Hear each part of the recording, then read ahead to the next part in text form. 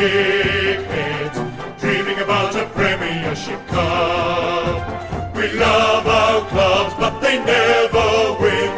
2 flags in 100 years. The shit house. If you think we'll be insightful, clever, or just well researched, we're here to say that's not the case. We'll just go out and wing it.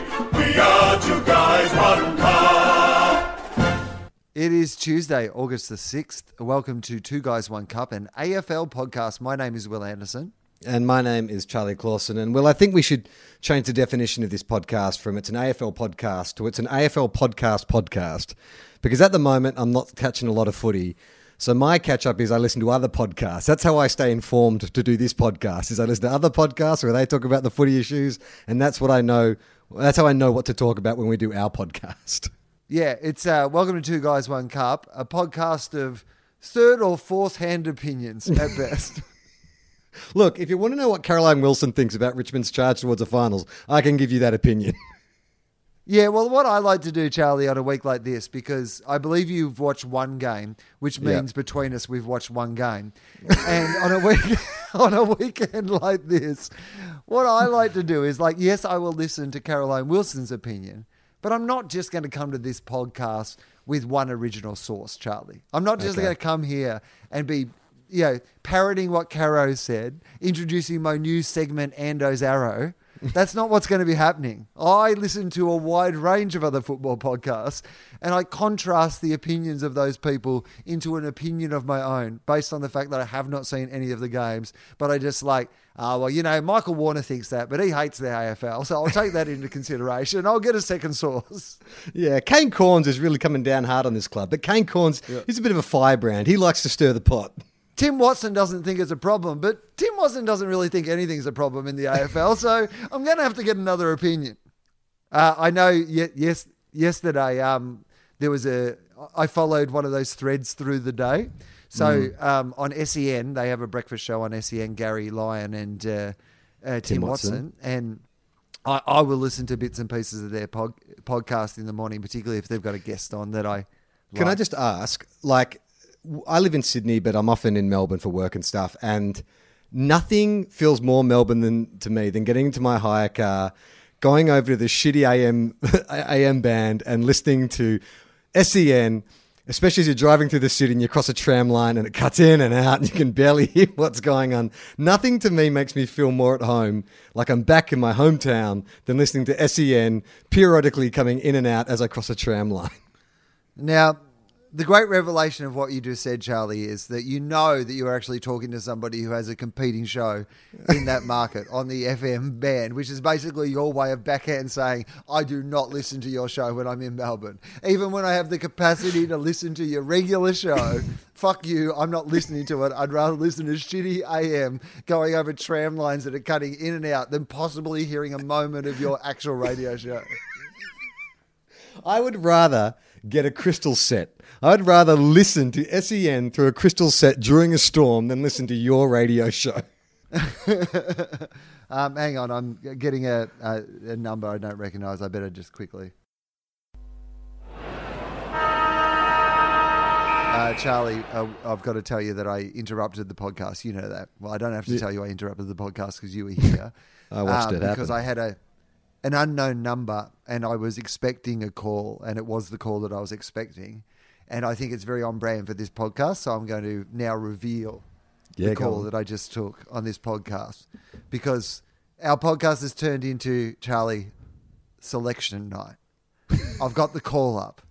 Our dream of gracing an AFL field alongside AFL legends, which was the reason that we started this podcast in the first place. I just got a call up to see if I was available for the EJ Witten's Legends match. What? Really? Do they know about your hips? Well, they do now. I'm not available. My hips are made of chalk, and if I tried to kick a football, my hips would just explode. They would need to get me to the game and then get me into the operating theatre immediately. I can barely walk, Charlie. Getting up the steps to my office to record this podcast, I need to have a 5-minute break between attempting the stairs and actually sitting down for the podcast. I am also in a different state when the game is on. So luckily I also had that excuse. But there you go. AFL. I've been asked to participate in 2 celebrity football matches at the SCG, and both times have been rained out. Everyone knows my story about when I went the Torp, 20 metres out directly in front and went the Torp. In fact, Adam Spencer, when he guested when you had a week off this week, decided that's his favourite story, I think. I think the only reason he agreed to come on the show was to retell that story about me kicking the torpedo into the point post. Out of bounds, on the full. As the AFL commentator from the AFL Nintendo game might say, out of bounds, on the full. What I would like to think, Charlie, is he actually has a set. He has 2. He has your story that he likes to tell, and then he likes to tell the story about the time that I tackled the girl from Sister to Sister into the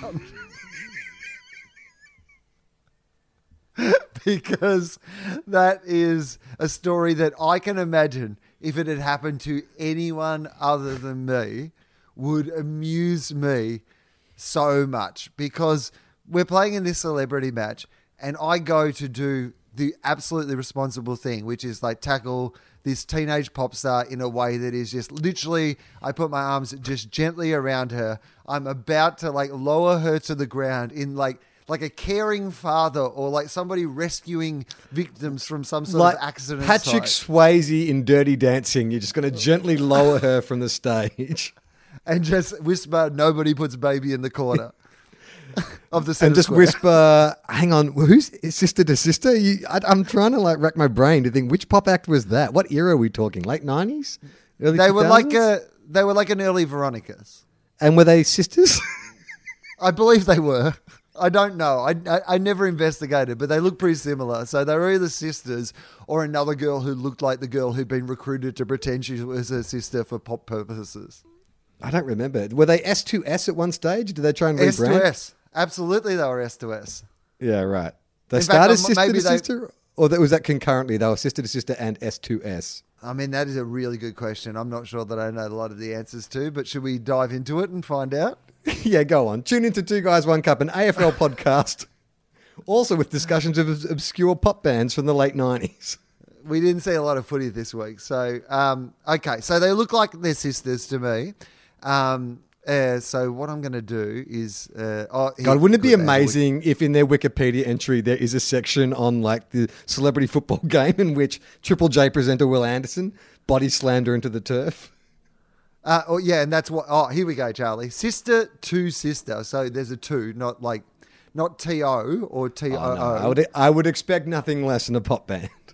So Sister, numeral 2, Sister, or S2S. We're an Australian duo. Was obviously come up before the movie Requiem for a Dream came out, right? Because S2S is just a little too similar to Ass to Ass. Yeah, our team was called the Human Centipedes. And S2S, we're an Australian duo. What if Tony Cochran decided we've got a new idea? We need to revitalise the brand. The Gold Coast the name Sun. Human Centipedes. We're going to be called the Human Centipedes, and you should see the new mascot. And the thing the crowd does, like, Port Adelaide have Never Tear Us Apart, but you should see what our crowd do as our players come out, as they form the Gold Coast Human Centipede. I mean, I think that's how they should go through the banner, all the players, right? As they come out of the race, they should be in a human centipede and just crawl through the banner. That would sell tickets. And you can't tell me that wouldn't put the opposition off. No. And you can't tell me that wouldn't be high entertainment on the Gold Coast. That would be the pinnacle of high-class entertainment. An Australian duo comprising the Muscat sisters, Christine and Sharon, which, for the purposes of relating this to AFL, I'm going to say it's your Crouch brothers. Right. It's Matthew and Brad. Is that their names? Matthew and Brad? No. Okay, because they're not twins, so they're not the Scott brothers. They're are they Selwoods? No, there's too many Selwoods. It's 2 brothers. The Wakelands. No, they because were twins as well. I think they're like the Crouch brothers because they're a bit indistinguishable from each other. Okay, fair enough. That's true. I'm not sure which one's which. Yeah, they're that's both perfect. Good. Yeah. Okay. So Christine and Sharon, who were pop singers, songwriters, and television presenters. Their debut album, One, peaked at number 3 on the ARIA's albums charts. It provided 2 top 5 singles. Sister, so their first song was called Sister. Jesus Christ. I mean, And- if every band did that, like imagine if like the Rolling Stones' first single was We're the Rolling Stones. Or the Beatles. We're the Beatles, we're the Beatles. Yeah, yeah. I think it's the Monkeys, though. It worked for the Monkeys. So, Hey, maybe we're I the got it wrong. Monkeys. Yeah. Yeah. So Sister to Sister released their song Sister, and their second song, What's a Girl to Do? Be a sister. at the- In brackets, be a sister. And then the third single, Twisted Sister to Sister. Yeah. At And then in the brackets, ARIA did we Music Awards- mention we're sisters? Definitely sisters. How good are sisters? At the ARIAs in 2000, Sister won Best Independent Release. So they were indie, basically. Indie pop act. They were VJs on MTV's Hits, and in 2004 opened the Sister to Sister School of Singing. Wow. What year was that? So, yeah, 2004, the Sister to Sister School of Singing, which is But they only accepted quadruple sisters? S. Yeah, only singing sisters. The Sister to Sister School of Singing Sisters. So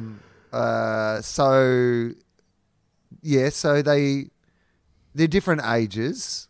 Right. Maltese background from Sydney.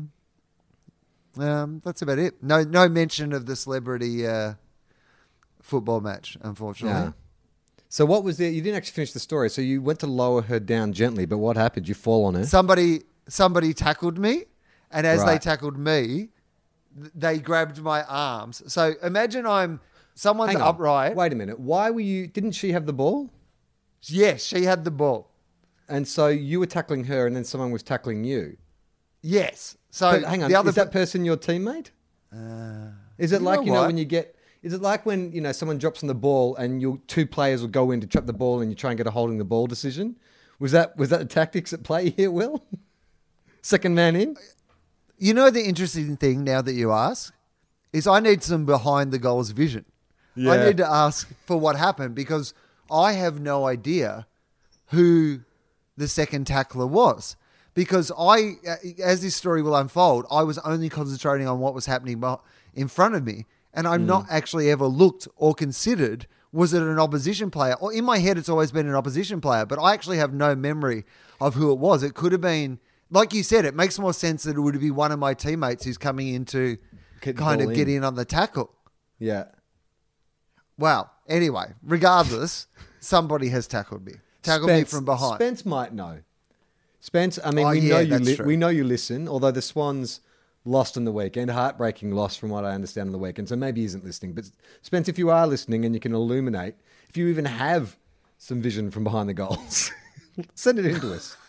It'd be weird if you had just been hanging on to it. We're just waiting for the perfect moment. So somebody's tackled me and grabbed my arms. So it's basically turned into a sling tackle.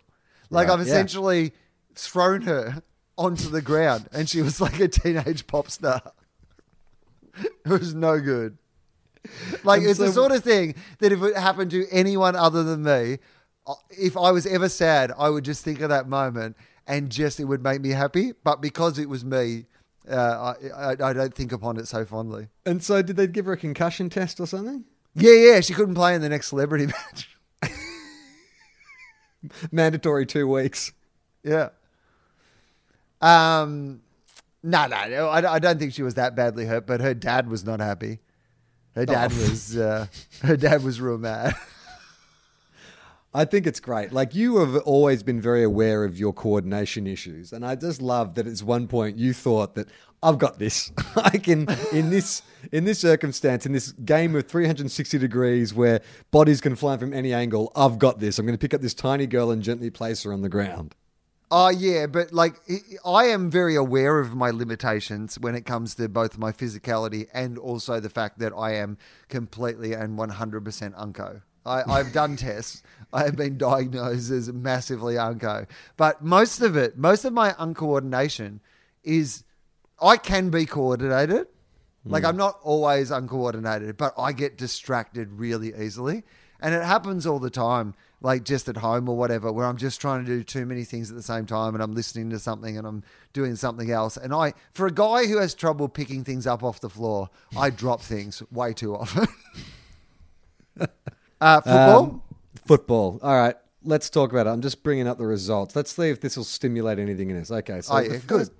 Yeah, so Friday night. Let's go through the games based on the fact that neither of us saw either of them and just see what we have garnered out of the podcast and the press about what happened in these games. Good. Yeah, I like this. Okay, so on Friday night, the Shinboners defeated the Hawks. Now, this is what I know about this game. Yeah. Ben Brown kicked his 50th and he wheeled around onto his boot and it was a bender, according to BT. Here's what I know about this game. I know that it was Reece Shaw's first game as the North Melbourne coach officially, and it felt different, he said on AFL 360, to be the real coach as opposed to the filling coach. And it felt a bit weird that he was saying that when David Teague was also on the panel because it felt like it was rubbing in his face a little bit. It's like, I'm a real coach now and you're still just a fill-in, dirty fill-in, spat at him, which I thought was inappropriate. I'm a big boy now. And you're not. You're not a real coach. I'm a real coach now. You're probably not even going to get the job. Vossi will. I mean, Mike Howell might have seen this game being an avid Hawk supporter, but I'm going to make a prediction having not seen this game apart from that Ben Brown highlight. James Sicily did something stupid. I'm going to tell you that Reece Shaw got a big cheer, apparently, at the 150th. Oh, that's what they had. They had a function. Yeah, that's right.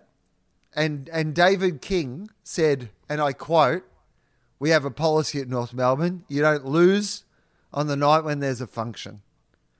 And I was like, that is a very specific policy to have as a football club, isn't it? Like, we can lose any other game of the season, but if we've got a function on, let's make sure we try today, boys. I think I've been to a couple of St Kilda functions. I think we have the opposite policy. We are guaranteed to lose the night of a function, whether it be Rob Harvey breaking the games record or some 150th anniversary, we'll lose. Yeah. St Kilda are a bunch of dirty, rotten function ruiners. We've got no feng shui. Ben Cunnington probably was not aware that Reece Shaw had been appointed coach, if we know anything. All right, the next game was a victory that I believe I predicted. This is when Port Adelaide got up over the Bombers. And I did predict this. Did I talk you into this? I can't remember. I remember saying to you, Port shouldn't win this, so they'll win it. And I think I maybe talked you around on that. It's Port are kind of like, it's my back's against the wall for Port, is games they're not meant to win, they will win. And games that they're meant to win, they'll lose. They're flaky. Yes, but I am convinced that Port Adelaide, at their best, are probably the most dangerous team to sneak into the 8. So of all the teams that are left, Adelaide Bulldogs, who can make the 8, I reckon if Port Adelaide get in, they'd be the one that the other teams would be most nervous about facing, because when they're at their best, they are very, very good, Port Adelaide. Their worst is a fair way away from it, but those kids, are just... I mean, Rosie is already a star. He's already you pay money to go and watch him play football. I saw some highlights of him, and every possession he gets is highlights, but he is just an amazing footballer. I love that. Is it Dersma? Was he the one who did the bow and arrow? Yeah. And he kicked that banana from the boundary line and got the bow and arrow out again. And I was like, oh yeah, all right. I'm into this. Look at this new groovy Port Adelaide. I think it's funny because I saw that highlight as well, and I feel like, because here's the thing. If I can't see games of the weekend, I will watch the AFL website's top 10 plays of the weekend. So that was definitely in it. But it feels like, I mean, can you think of a celebrity or an act or whatever where public opinion has so quickly gone from hatred to love? Like who's someone that everyone has just sort of embraced? They hated and then they just loved. Because that's what's happened with Dersma. It was like there was discussions around, should he have done it? And the coach had to come out and speak on his behalf. But now this time it's like, oh, we love him. We weren't prepared for it for the first time, but now we know what you're going to do. We love it. Just let us know when you're going to be spontaneous. Yeah. No, because it was a story, I think. And then suddenly it was like, oh, I like that, He now knows the right time to bring out the arrow. You can't do it when you're 5 goals behind. You can do it to rub it in their faces when you're 5 goals in front. That's what we find acceptable as a football community. Yeah, arrogance. Justified arrogance. When I step back from it, it is a weird way to measure. But anyway, whatever. Good on you, fella. I do love that he puts the head flick in. Like, that's what sells it for me. The head 100%. Flick is... But what is the head flick too? Because it's kind of like... I don't know. Like, if you were playing, like, lead guitar for Metallica or something, like, that head flick makes sense, right? But what archer worth his weight in gold is doing a head flick? I think that would be counterproductive to hitting a target, right? Well, I would have... Yeah, I watch a lot of the TV show Arrow, and he's not rocking a head flick. I bet... I mean, I know you're probably joking, but at the same part of me, a guy who watched every season of Smallville... Have you watched a lot of Arrow? I've watched every episode of Arrow. What are you talking about? It's a good show. What is? I feel like we need to have an intervention, Will. Like, I watched no games of AFL this weekend, but I have watched every episode of Arrow. And now, because Dersman's doing the Arrow, it's kind of like your two favourite things are coming together. Yes. Oh, yeah. Now it's my favourite thing. Arrow play and football. It's actually the final season of Arrow this season, so I'm nearly done. Not only have I watched every episode, I believe that I will watch every episode. Looking forward to the final season of Arrow. It felt like Essendon were going to have a loss, didn't it? Like, the last 5 rounds, they've been skating along and having some like close victories and stuff, but injuries were going to catch up with them. This sort of felt like they were due. I think if I was a Bombers supporter, I wouldn't be too worried by this because you lost to a fairly decent team and you've won 5 in a row, so this is all right. I got question marks on Essendon. But do you subscribe to the idea that a loss before the finals is good? I subscribe to the idea that, yeah, you can't do it. Like, I mean, what if Brisbane won 7 in a row or something like that? Yeah. Like, at some stage, they're going to lose one. You'd hope, almost, because you don't kind of think, can they go right through to the end? But I don't think Essendon are that team that is in the point where you're like, oh, a loss will be good for them. I think they're at that point where a loss could be... They could lose a couple more, and maybe they could even miss the final still. They only, from what other podcasts tell me, Will, they only have to win one of their last 3 remaining games to be a shoo-in. So they're all right. Okay. They're okay. Who are they playing in the 3 remaining games, though? Can we Google that? Yep. They've got the Bulldogs. Well, they could lose to the Bulldogs, possibly. Then they have Freo in Perth. They could lose that, possibly. And then the last game is Collingwood, Friday night, the MCG. They could lose that too. Yeah, you're right. Yeah. I mean, they probably should win. They probably should win at least one of those 3, you'd think. But which one are they most likely to win? Well, they could... Freo. Collingwood. Because you don't know which Freo is going to turn up. Yeah. Yeah, I guess it'll also depend on how close Collingwood's backs are to the wall by the final round of the year. If Collingwood had lost against the Gold Coast, then, you know, maybe it would be put them in a better position to win the final round. I would argue, though, that your back can be too far against the wall to the point where you're actually on the other side of the wall. And the problem you're is in a different room? Between you and the Premiership, there's now a wall, and there's no way over or through the wall. Sorry, guys, we've gone too far back to the wall. Okay, what do you know about Sydney Giants? I know that it was close. I know that it was only 3 points in the end, and there was a contested mark, whether Sam Reid's mark was a mark, whether he held it for long enough, whether there should be some sort of free kick. And then after that, to be honest, I lost a lot of interest in this game. I don't know a lot else about it. What do you reckon about all this talk about Joe Danaher going to the Swans? I like it. Me too. I think it makes a lot of sense. But the only issue is that Callum Sinclair at the Swans already has a tiny head. So do they have to move Sinclair on to bring in Danaher, or can you have 2 pinheads at your club? I think the problem at a club is if you have too many big heads. Right. Oh, yeah. Right? That's what you want to keep out of your club. Everyone's always talking about we're not getting big heads, or they talk about we might have got big heads. You know, we won the premiership, we got big heads. You hear this all the time. But what you never hear in a press conference is somebody complain about people having too little heads.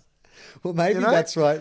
Maybe that's like Tom Harley got it wrong. Like the board was complaining that they think that maybe there's too many big heads at Sydney, and he took it literally and was like, well, I know the player we should get then. I have got a brilliant recruiting plan. Brisbane are recruiting friends, and I'm recruiting people with tiny heads. How do you feel about Liam Jones at fullback?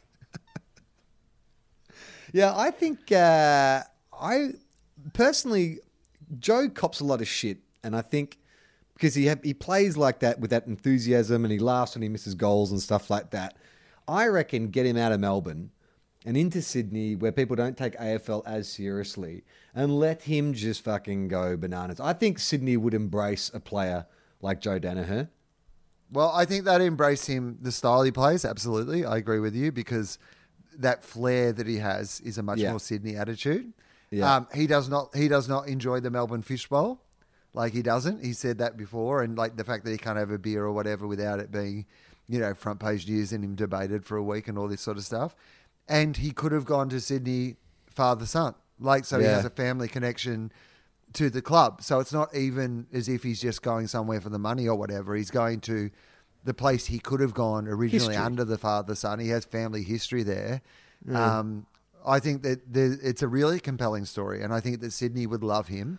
And I think that perfect transition out of Buddy, Joe, I just think like.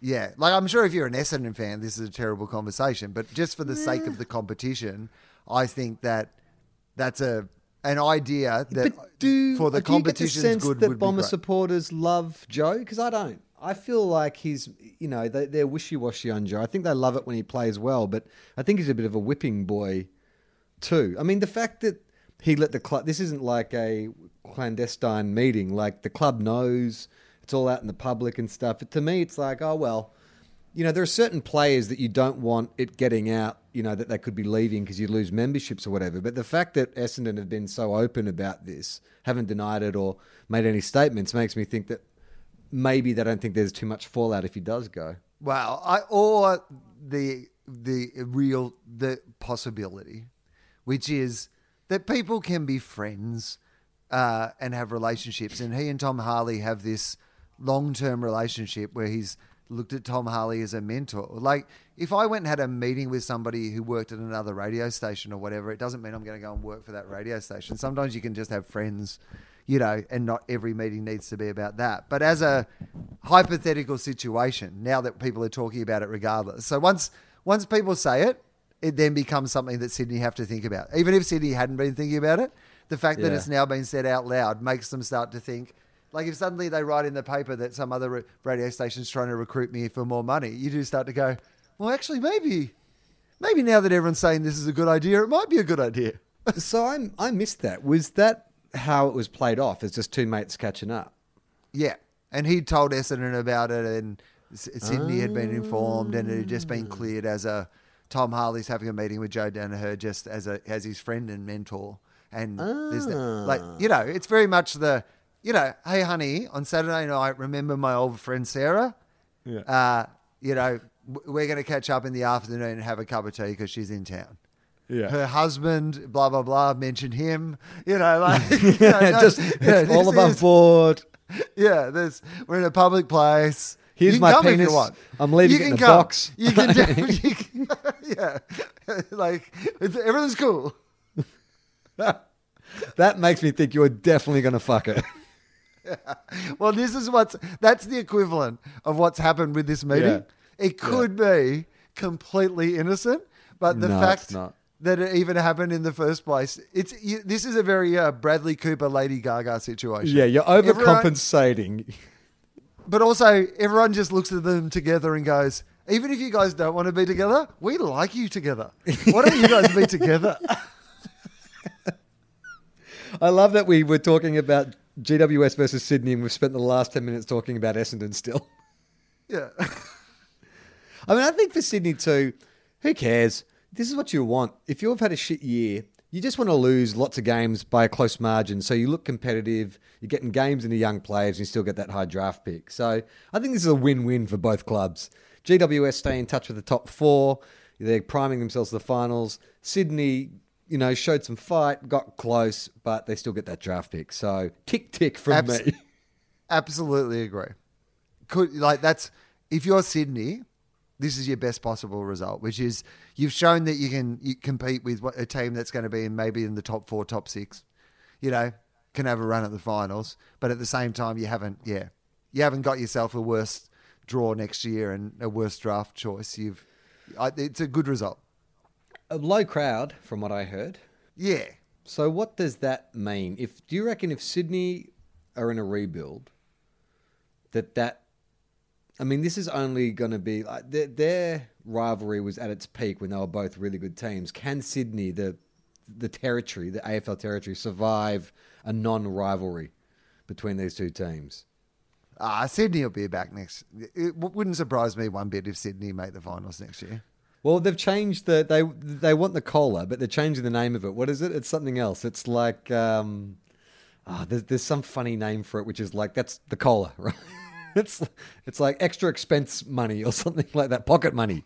We need some AFL it's not pocket a cost money. of living allowance. It's like a living cost more allowance. Allow us to live with more costs.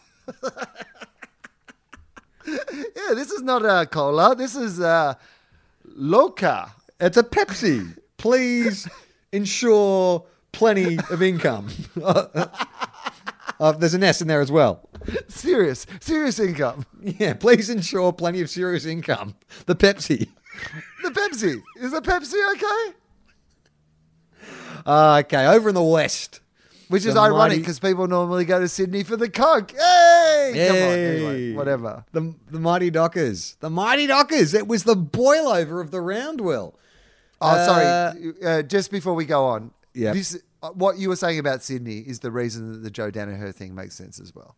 Yes. Which is, like, if they could say to Essendon, you're going to pay Joe Danaher $1 million next year and then he's going to be a free agent and he's probably going to come to Sydney, why don't we just do the deal now, get him up to Sydney. You've played without him this year.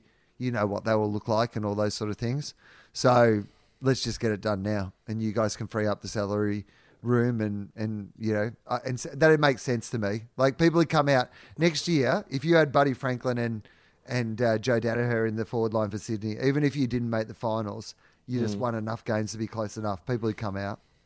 What do you want in return if you're Essendon? Like, what is fair? If you're talking trade, what round? Draft. What round draft pick? Second? Well, no. Oh, fuck no. If you're Sydney, if you're Essendon, you want Sydney's fourth pick or fifth pick, whatever their first round draft pick. Yeah, pick number 4 or 5. You're not absolutely. That. Joe Danaher's on like $900,000 a year. He's a key forward. But you will not get. Sydney have not had a top 10 draft pick in however many years. They're not giving it up, not for Joe Danaher. I think what you'd get is a package deal. You'll get a second rounder and, I don't know, like Jake Lloyd. Their reigning best and fairest winner. Who apparently also someone sent us a link on our Facebook page because, yes, 2 Guys, 1 Cup is on Facebook. There's a stat that Jake Lloyd has just reached, which is... here we go. Jake Lloyd passes 10,000. Jake Lloyd became the first player to pass 10,000 metres gained for the season. He had 459 metres gained against GWS in a 2-point loss to bring his total to 10,158. This is the 4th consecutive year he has passed the 10,000 metres gained mark. Another achievement. And there's a photo attached to the article. I'm looking at it. Never seen this guy before in my life. No idea who that is. He could be sitting right in front of me and I wouldn't know who that was. That's how he gained so many metres. People don't recognise him out there on the field. He just sneaks by them. They're concentrating on the players they recognise. They're all like, get on Jared McVeigh. They all run over to McVeigh. Lloyd just waltzes through. People are manning up on Rampy. He just like sidles behind them. Gains some more metres. Sneaks his way to another B&F. Probably doesn't even have a mustache. Probably just puts it on and off in disguise as he roams around the field gaining metres. He doesn't have a mustache according to that photo. Oh, really? I couldn't even... Like, if I Why do I think he has a mustache then? Does he have a mustache? If Jake... Well, hang on. Let me have a... I'll share it with you. If Jake Lloyd had assaulted me and I was in the police station and I had to give a description, I'd be like, I mean, I'm looking at the photo. Here's me describing him. Describe him. He's white, Caucasian, Okay. Yep. sandy brown hair, short on the sides, long on the top. He has completely generic features. He looks like he was created in like some kind of Sims game. Like if you had to have a sprite in the background playing like a postman or something, he looks completely... There's nothing unique about Jake Lloyd.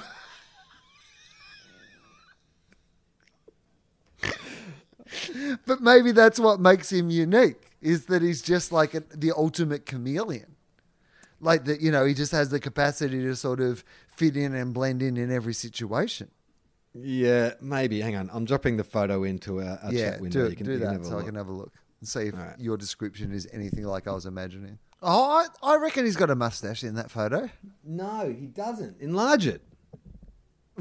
Mike Howell, can you find another photo of Jake Lloyd? Just like maybe a profile shot from the Swans website or something. We need to get to the bottom of this. Who is Jake Lloyd? I love that the season started with us asking who Jake Lloyd is. After another stellar season in which he's fucking over 10,000 metres gained, I still don't know who he is. I know he plays on the halfback flank. It's our version of Twin Peaks, the Who Killed Laura Palmer, or like the Who Shot JR. Ours is Who is Jake Lloyd? All right. Over in the West, the Dockers, boil over of the round, beat the Cats. Cats are staggering, Will. Your premiership fancies are staggering. They are. Absolutely no doubt about it. That they are. I thought it was just a bit of, fine to have a couple of losses before the finals. But they're staggering a bit now. But I saw Chris Scott on 360 last night, and he doesn't seem that phased. He seems to think that everything's okay and they know what's wrong. And he seems very smart, Chris Scott. Like he's one of those guys who has a disarming sense of humor where he constantly feels a bit sort of bemused by everything. Yeah. Like his personality is what Lockie Hunter's face is. Yeah, I was just about to say. But he presents it with that sort of hard man, Scott brother face.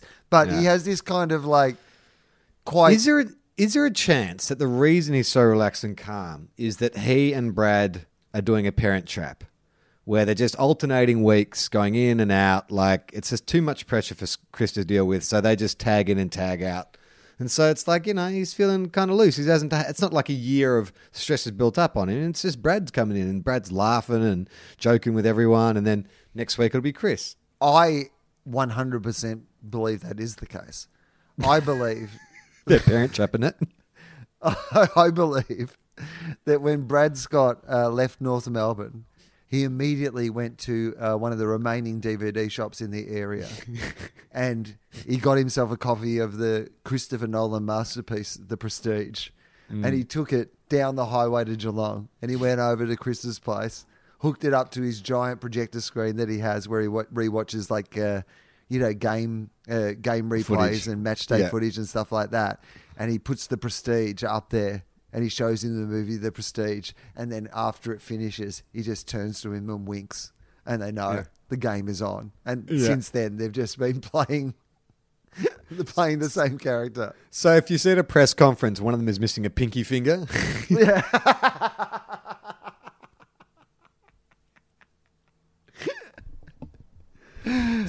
One of them actually gets along with David King quite well. And Kingy doesn't know what's going on because 1 week one of them's trying to barrel him and then the next week he's getting along quite well with him. He's like, I just never know who you are. What about Ross Lyon? Do you think he's safe? Do you think he's staying? Do you think he's going?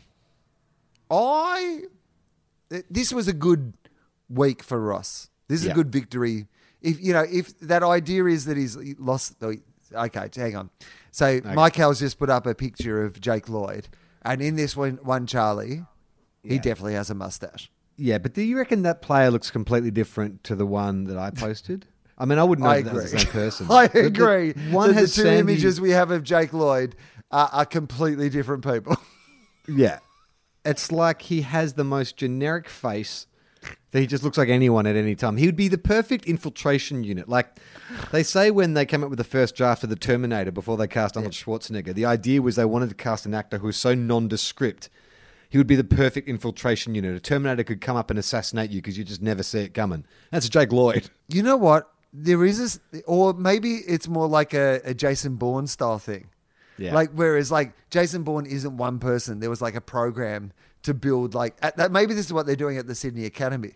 The Lloyd legacy. They've been trying to perfect a Jake Lloyd to send out into society. So it's the Lloyd identity, the Lloyd supremacy, the Lloyd legacy. Yeah. All right. So Ross Lyon, if he had lost the players, yeah, this is one of those classic ones where it looked like they played for him, and look, they've got a. I don't know. It feels like there's a lot of upside to Fremantle. It's hard to tell. It seems that Western Australia doesn't like Ross. Are a bit like Port in that when they play well, you're like, oh yeah, that's a really good player, and he's a really good player, and he's a really good player, but then they just don't play well, so you sort of forget about that. Or is that every team? That's a lot of teams, but I think Freo more than a lot of them. Like when they're at their best, they look fantastic, but there does seem to be a fair way between their best and their worst. I think because there was a period of time a few weeks ago where they just couldn't score. It felt like they'd just forgotten how to kick goals. And then when you see them up and about and flying, you're like, of course they can score. Look at all these options they have. Look how good Michael Walters is, and look how good Nat Fyfe is, you know. Well, and also like David Mundy, like as long as you have David Mundy in your side, who is the prototypical Western Australian footballer, just looks like the prototypical Western Australian footballer. And he always manages to kick those clutch shots from the boundary line. It always seems to be in the same position. You know, he's like 10 metres in from the boundary line, 30 metres out on a really difficult angle and just slots it very calmly. I think would you say that David Mundy is their barometer? Yeah, I think that he is. Because it feels like when Mundy plays well, Fremantle are good, but when they don't play well, you don't hear much about Mundy. Yeah. I mean, and they played with that manic intensity. You say they had a real manic Mundy. Oh, well, I don't want to come across like we're Mundy experts. Well, look, just like Garfield, I hate Mundies. And of course, he doesn't play with underwear, so he's no Undy Mundy. The Demons. The Demons had another disappointing weekend. A lot of people are haters of his, though. And I say, tell me why I don't like Mundy. Sorry. Thought of one more. The Demons had another disappointing weekend. They lost to the Tigers by the looks of things. Now, this is what I know about this game. It was wet, but the Tigers moved the ball like it was dry. The Tigers are good, and Dustin Martin's last month, he's been the number one player in the game in pretty much every statistic. So he's back to some of the best form that he's at. Yeah. So gun to your head. You have to pick between the Tigers, the Lions, and the Eagles. Who's got it? Eagles. I think the Eagles are still the best team in it. Out of the three, the one that I'd like to see win it the most is Brisbane, because the other two have had a go. You know, I like the romance of the Brisbane story. I'd like to see Brisbane win it. I think West Coast are most likely to. I think Richmond definitely can. Yeah. Do you think Melbourne should trade one of their inside mids next year? Get rid of either Brayshaw, Viney, or Oliver? They need some speed. So I guess it's if you can get someone fast in return. No point getting rid of one of those good players if you can't get someone fast in return. Here's a bloody left field suggestion. What about Harley Bennell? If he can get over his calf issues, is he worth a gamble? Low draft pick. You take him with like pick 90 or whatever. Put him on like a fairly base wage. Yeah. No. That's what Melbourne needs.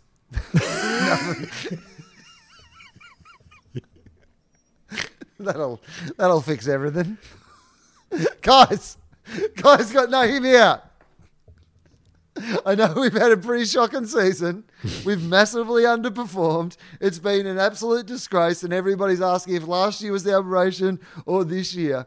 But I think I've got the solution. Harley Bennell. Guys. Hasn't played a game in 3 years. Guys. Chronic injuries and off-field problems. Guys. I feel... Come on. Hear me out. I've got your solution. These magic beans. Over at Adelaide, the Crows down the Saints. I actually did watch this game. I was in the country, watched it on my phone.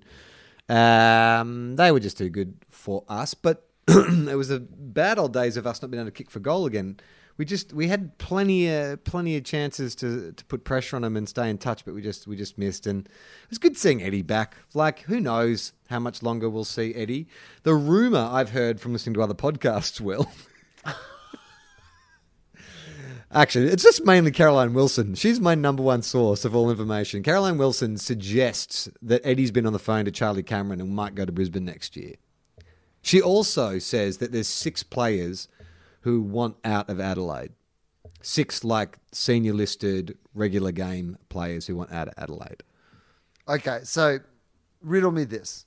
Yep. If Eddie Betts is on the phone to Charlie Cameron to be like, hey, what's Brisbane like? Is there room for me up there on the forward line? How does that conversation get to Caroline Wilson? Phone tap. She's in a van. She's in a van outside Eddie's place. It's an unmarked vehicle. She's in there wearing headphones, got a little radar. I feel like you're giving Tom Brown ideas. I think she was getting her info. I can't remember the journalist's name. There's an Adelaide journalist who is apparently in with the Crows, came out quite strongly against Don Pike and named the 6 players who wanted to go on the move. And yeah, but how? Unless those players are putting it about that they want out of there. But Eddie and Charlie are good mates. I think that's no secret, right? Yeah, so it's the sort of thing you could make up. It's like I could say, Matt Damon's been ringing Ben Affleck a lot about, doing another Bourne movie, and you could go, okay, well, I guess I could just say that because they're friends and people will believe it. But either Eddie Betts or Charlie has had to tell someone about that conversation, and I'm just saying, if Eddie was really sounding out Charlie about Brisbane, who would be sharing that around? Well, I mean, maybe like Eddie has some ill will towards the Crows after that preseason camp. Maybe he's chatting to the journalist or chats to someone who chats to the journalist. I don't think I agree. It's pure speculation at this point, but it's not beyond the realm of possibility. That would be great if that was what he was checking out about Brisbane. He's like, hey, I'd really love to come up there. Now, just before I agree to it, they're not going to take us on any weird-ass camps where they play us like the Richmond theme song over and over and they tie us naked to a tree upside down or anything, are they? I'm not going to have to share something really intimate to me in a really degrading way, am I? That'll scar me forever. Surely.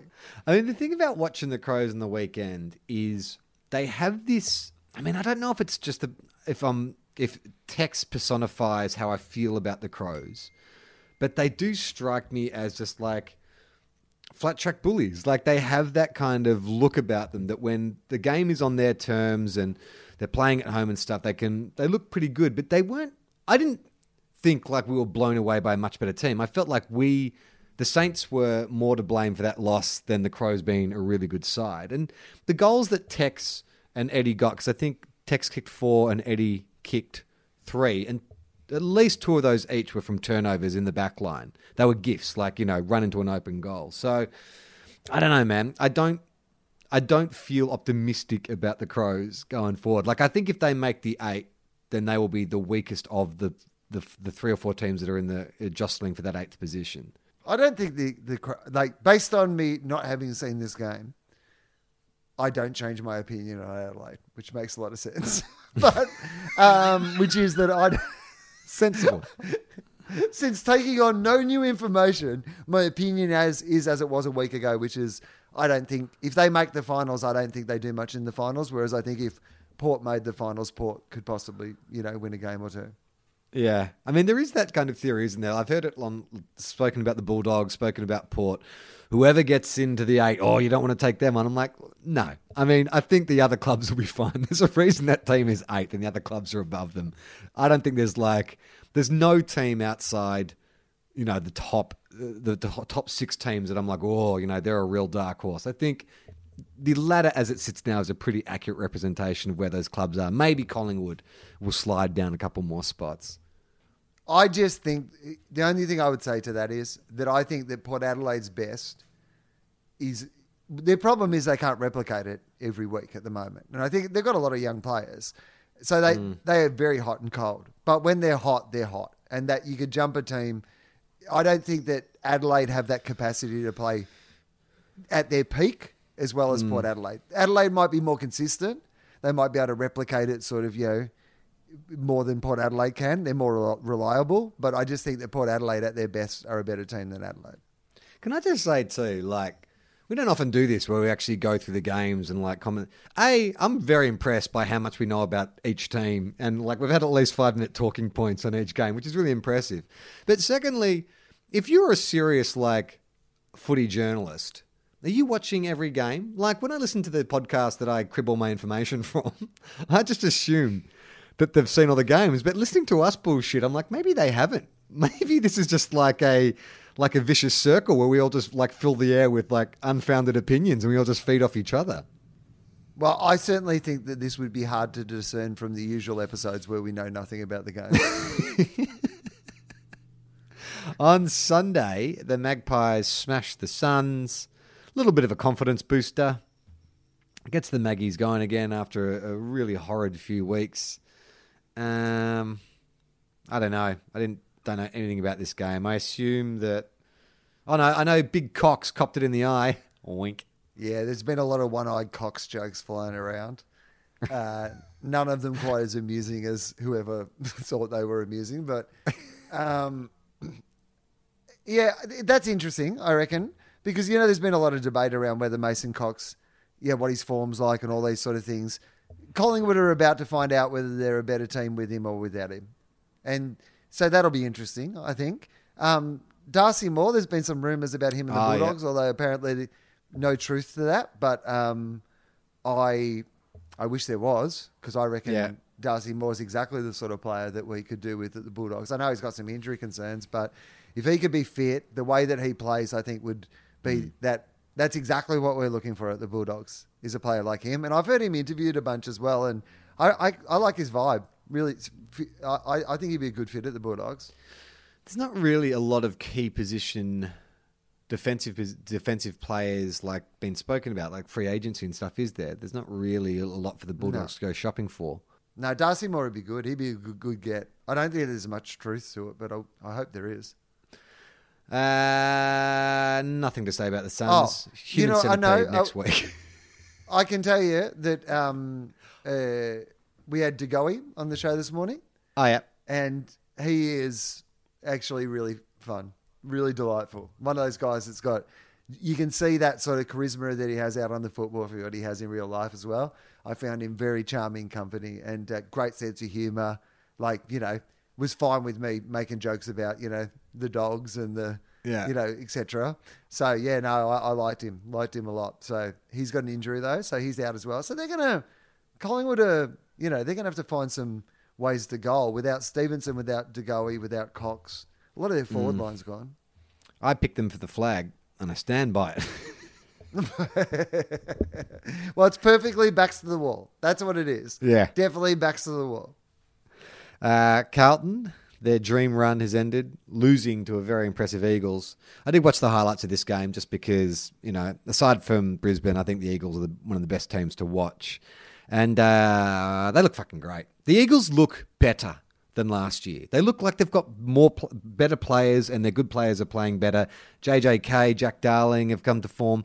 Is there a more imposing forward line? I don't think so.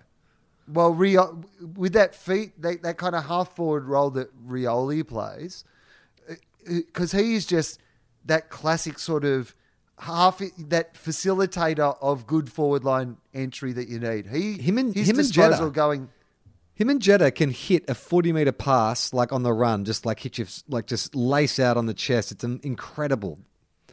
And he's just turned into a superb player, Willie Rioli. He was always a really good player, but he has gone up a level. And then you've got flying Liam Ryan, who's now taken Nick Rewalt style, courageous marks. And he used to just take speckies like he was in the schoolyard. And now he's putting his body on the line, doing all these courageous acts. They've got a spare Cameron.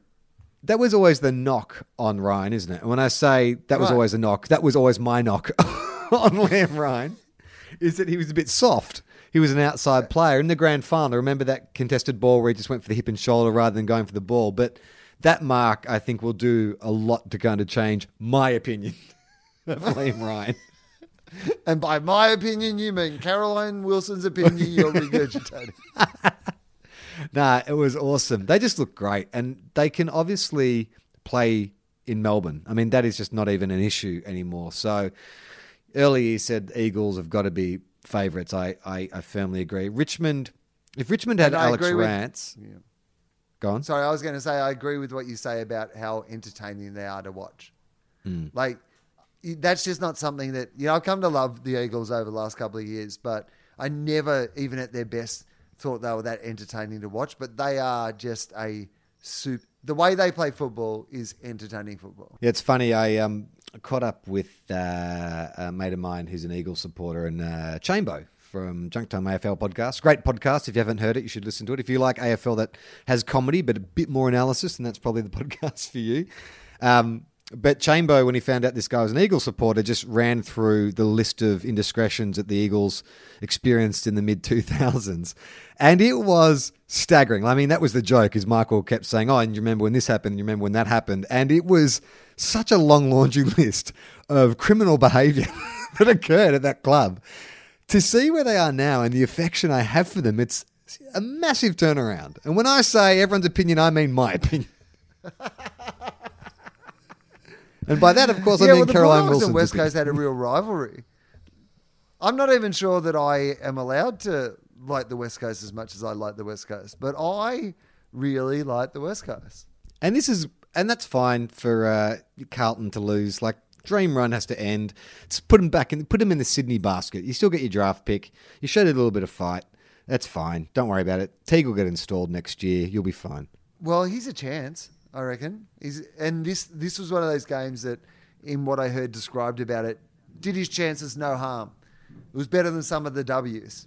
It was a good loss, I believe, against the super team. So, no, nothing wrong at Carlton. Very optimistic. And then the last game was your boys up at the Gabatoir. Saw absolutely nothing apart from Crozier's grab. I heard it was a pretty good game. Heard that the Bulldogs had the best two players on the ground. And Yes. McRae Well, got Bont's 45. probably got to be favourite for the Brownlow now, right? He's going to be in the mix, but he's got a couple of guys who are going to take votes off him, and McRae's one of them. He got 45 touches, and Dunkley's going to be the other one. Dunkley got another 31 as well. So there's going to be a couple of guys there who are going to take votes off Bont. But yeah, I mean, he missed one from the goal square. I saw in the highlights/lowlights. But it feels to me like the better team won. Brisbane are just a better team than us at the moment, but there's a lot to like. There's a lot of optimism at the Bulldogs. If we could recruit well and get another season in, you just kind of feel positive about next year. I'm just checking the team list for the game, and Marcus Adams lined up for Brisbane. I'm surprised he even turned up. I thought he hated the Bulldogs so much he would have asked for to be omitted from this game. He doesn't even want to be in the same field as you guys. He got a concussion when in the warm-up he punched himself in the head. Detached his own retina. Just so he didn't have to play. Well, it's like Jordan Roughhead thought he was still being coached by Luke Beveridge. That's like Marcus Adams' nightmare. He wakes up in a cold sweat. No, Bevo! hasn't been able to go for a hard contest since he read that article. He's like, no way am I going to get hit in the head if it means I think I'm being coached by Luke Beveridge again. I mean, wouldn't it be great to see Brisbane go all the way? I mean, yes. Could they do it? 100%. And as a Victorian... Could they? Yes. Will they? Probably not. But could they? Yes. As a Victorian, even though I live in Sydney, I am all for a Brisbane Eagles grand final. I reckon that would be a humdinger. I think they play each other in the last round. Let me just double check that. Round 20... No, they don't. But that would be a fantastic game. The two most entertaining sides going round. Let's make that happen. Yeah, I would. If Brisbane had a full list, they're going to miss Zorko. He's hurt his hamstring. they'll miss him. I reckon he's super important to that team. Probably almost their isn't most he- important player. He'll be back in time for finals, or is that like he's out? He'll be back for finals, but the next couple of weeks they're going to have to cover for him. If they were at their best, like full strength, Brisbane, and flying up against West Coast, absolutely, I'd be fine with that with an all like interstate grand final. That'd be fun. That'd be a great game. So many great matchups as well. Just think about it, like Cameron. But versus any of those Jeddah teams, and- if it's Tigers West Coast, Tigers Brisbane, Brisbane West Coast, any of that combination, they're three super entertaining matches up. Because if you're thinking about Dustin Martin and that twin forward line, and there'd be a lot of really exciting twists if it was Richmond too. But yeah, Brisbane West Coast, that's kind of my fantasy grand final, I reckon. All right, let's look ahead to this weekend's game. On Friday night at University of New South Wales, the Giants take on the Hawks. Who wins that game? Giants, I think. That's an easy call. Yeah. I think Hawthorn have done for the year. I think the Giants. I think Clarko's just testing out some young blokes now, so preparing to win the premiership in 2020. On Saturday, the Demons take on the Magpies at the MCG. No, this is a game ripe for the Magpies to lose. Backs aren't against the wall because they're favourites, and they had a big win last week, but they lost another player. No, but then they're playing Melbourne, and Melbourne are just guaranteed to lose on the MCG when they should win. I'm going to pick the Demons in this game. I believe that Collingwood's backs are against the wall. De Goey out, Cox out. That's enough for me. Plus, I don't like to tip Melbourne, so it's pretty much Collingwood for me. Yeah, I don't know. I would ordinarily tip backs against the wall, but something tells me the Demons are going to win this game. Okay, over at Adelaide Oval, the Power take on the Swans. Wow, this is a tough one. Tough one to pick because Port Adelaide should win. Port Adelaide should win this one. So they'll lose. You're right. I mean, that's normally how it goes. Yeah, Swans to win this. And that's my lock of the week. Oh, man. I am going to say Port win, but there's a fair chance that you'll be right. Up on the Gabatoir, the Lions take on the Suns. The Q Clash will. The game that stops a nation. Well, it's a great one this year. A battle of two evenly matched teams, isn't it? The Q Clash this year. Lions by 100? Yeah, they're going to... no, I think the Gold Coast will be competitive. They've been a bit more competitive. Brisbane by 60. Ben King's a good young footballer for the Suns. There you go. There's a bit of positivity. He looks good for the next few months while he plays for the Suns, and then he'll go to wherever else he's going to. The Bombers take on the Bulldogs on Saturday night at Marvel Stadium. Big game, huge game. If the Dogs are going to have any chance of playing finals, they're going to win this. Bombers limping a little bit, but still in there. I don't know. This could be a really great game. Quick game, I imagine. I'm going to say that the Bulldogs are no chance to make the finals, but I'm going to say the Bulldogs win this and keep the discussion around it alive. I'm also going to pick the Bulldogs, and I have no idea why. Who did Caroline Wilson tip? And the other game on Saturday night is at GMHBA Stadium. The Mighty Cats are taking on the Shinmoners. I would love to see North Melbourne. Wouldn't you love to see North Melbourne win this game and for the Cats' spiral to continue? That's some drama that none of us were expecting. I would love to see that. And does it keep North Melbourne sizzling? Yeah.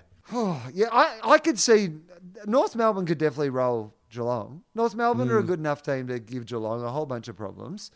But I think Geelong win this one. Steady the ship. I'm going to pick North Melbourne. And again, I have no idea why. On the coveted 1:10 slot on Sunday afternoon, St Kilda takes on Freo at Marvel Stadium. Yeah, I don't know. Last time Freo played Marvel was 2 weeks ago when you guys absolutely spanked them. But maybe Ross has given them a rocket. I mean, on paper, I think they have better players, but You just can't trust them, can you? I'm going to pick the Saints because I always pick with my heart. I don't know who's going to win that game. I have absolutely no idea. You're right. Freo, well, I don't know. You know what? St Kilda. St Kilda are going to win. And you have no idea. And I don't know why. 3:20 at the MCG. Could be a massive crowd to this one. The Tigers take on Carlton. I mean, Carlton were bowed a little bit by the Eagles last week, but there should still be a fair bit of optimism. I'm saying 50,000 at the MCG on Sunday afternoon. Is it going to be a nice day? No, it's not. The weather's going to be bad. All right, 40,000, 45,000. That's my pick. I think that, are we doing crowds now in our tips? Yeah. I say 50. I say 50,000, and that's my luck of the week. Tigers to win this. Too good, too strong, too... Oh, you know what? No, Will. I'm changing it. Carlton to win this because what are the other... We haven't picked any real major upsets, have we? Is this one... This one's not a major upset. I think Carlton to bow the Tigers. Nice little tune-up for the Tigers. A little slap in the face the need before the finals. I'm picking the Blues in this game. I could see that happening, but I'm going to pick the Tigers. Last game of the round. Over at Optus Stadium, the all-conquering Eagles host the Crows. Eddie Betts will be on the phone to his mate Charlie Cameron at halftime, seeing how he can get up to Brisbane. Eagles, easily. I think West Coast win at home. Easily, right? In fact, I think it'll be actually it'll be a good game to watch just to sort of see them flex a bit of muscle because they're so quick and so skillful, and I think that Adelaide are a bit like statues. Yeah, I agree. I think they'll just be way too quick for Adelaide. Yeah. All right. That's our tips for this week. You can go to our Facebook page if you want to send us a message. Send us some Jake Lloyd facts if that's your thing. We're also on Twitter, both individually and as Two Guys, One Cup. You can also go to tofop.com. Tofop is our little podcast network. So if you like this podcast, you might like some of our other podcasts, like Tofop, which is essentially this, but with less AFL talk. There's Willosophy, which is Will's bloody New York Times credited serious podcast where he sits down and gets to the root of people's philosophies. Yeah. Can't believe this one where we talked about everything from sister to AFL football didn't make that list. And what else? So you got anything to promote? Darwin show? Has that happened yet or happening? No. Darwin's nearly sold out. So if you're in Darwin, get some tickets quickly to come and see Will Eagle. But other than that, no. Done. All right. Play on. Not 15. Ball. We are Two Guys, One Cup.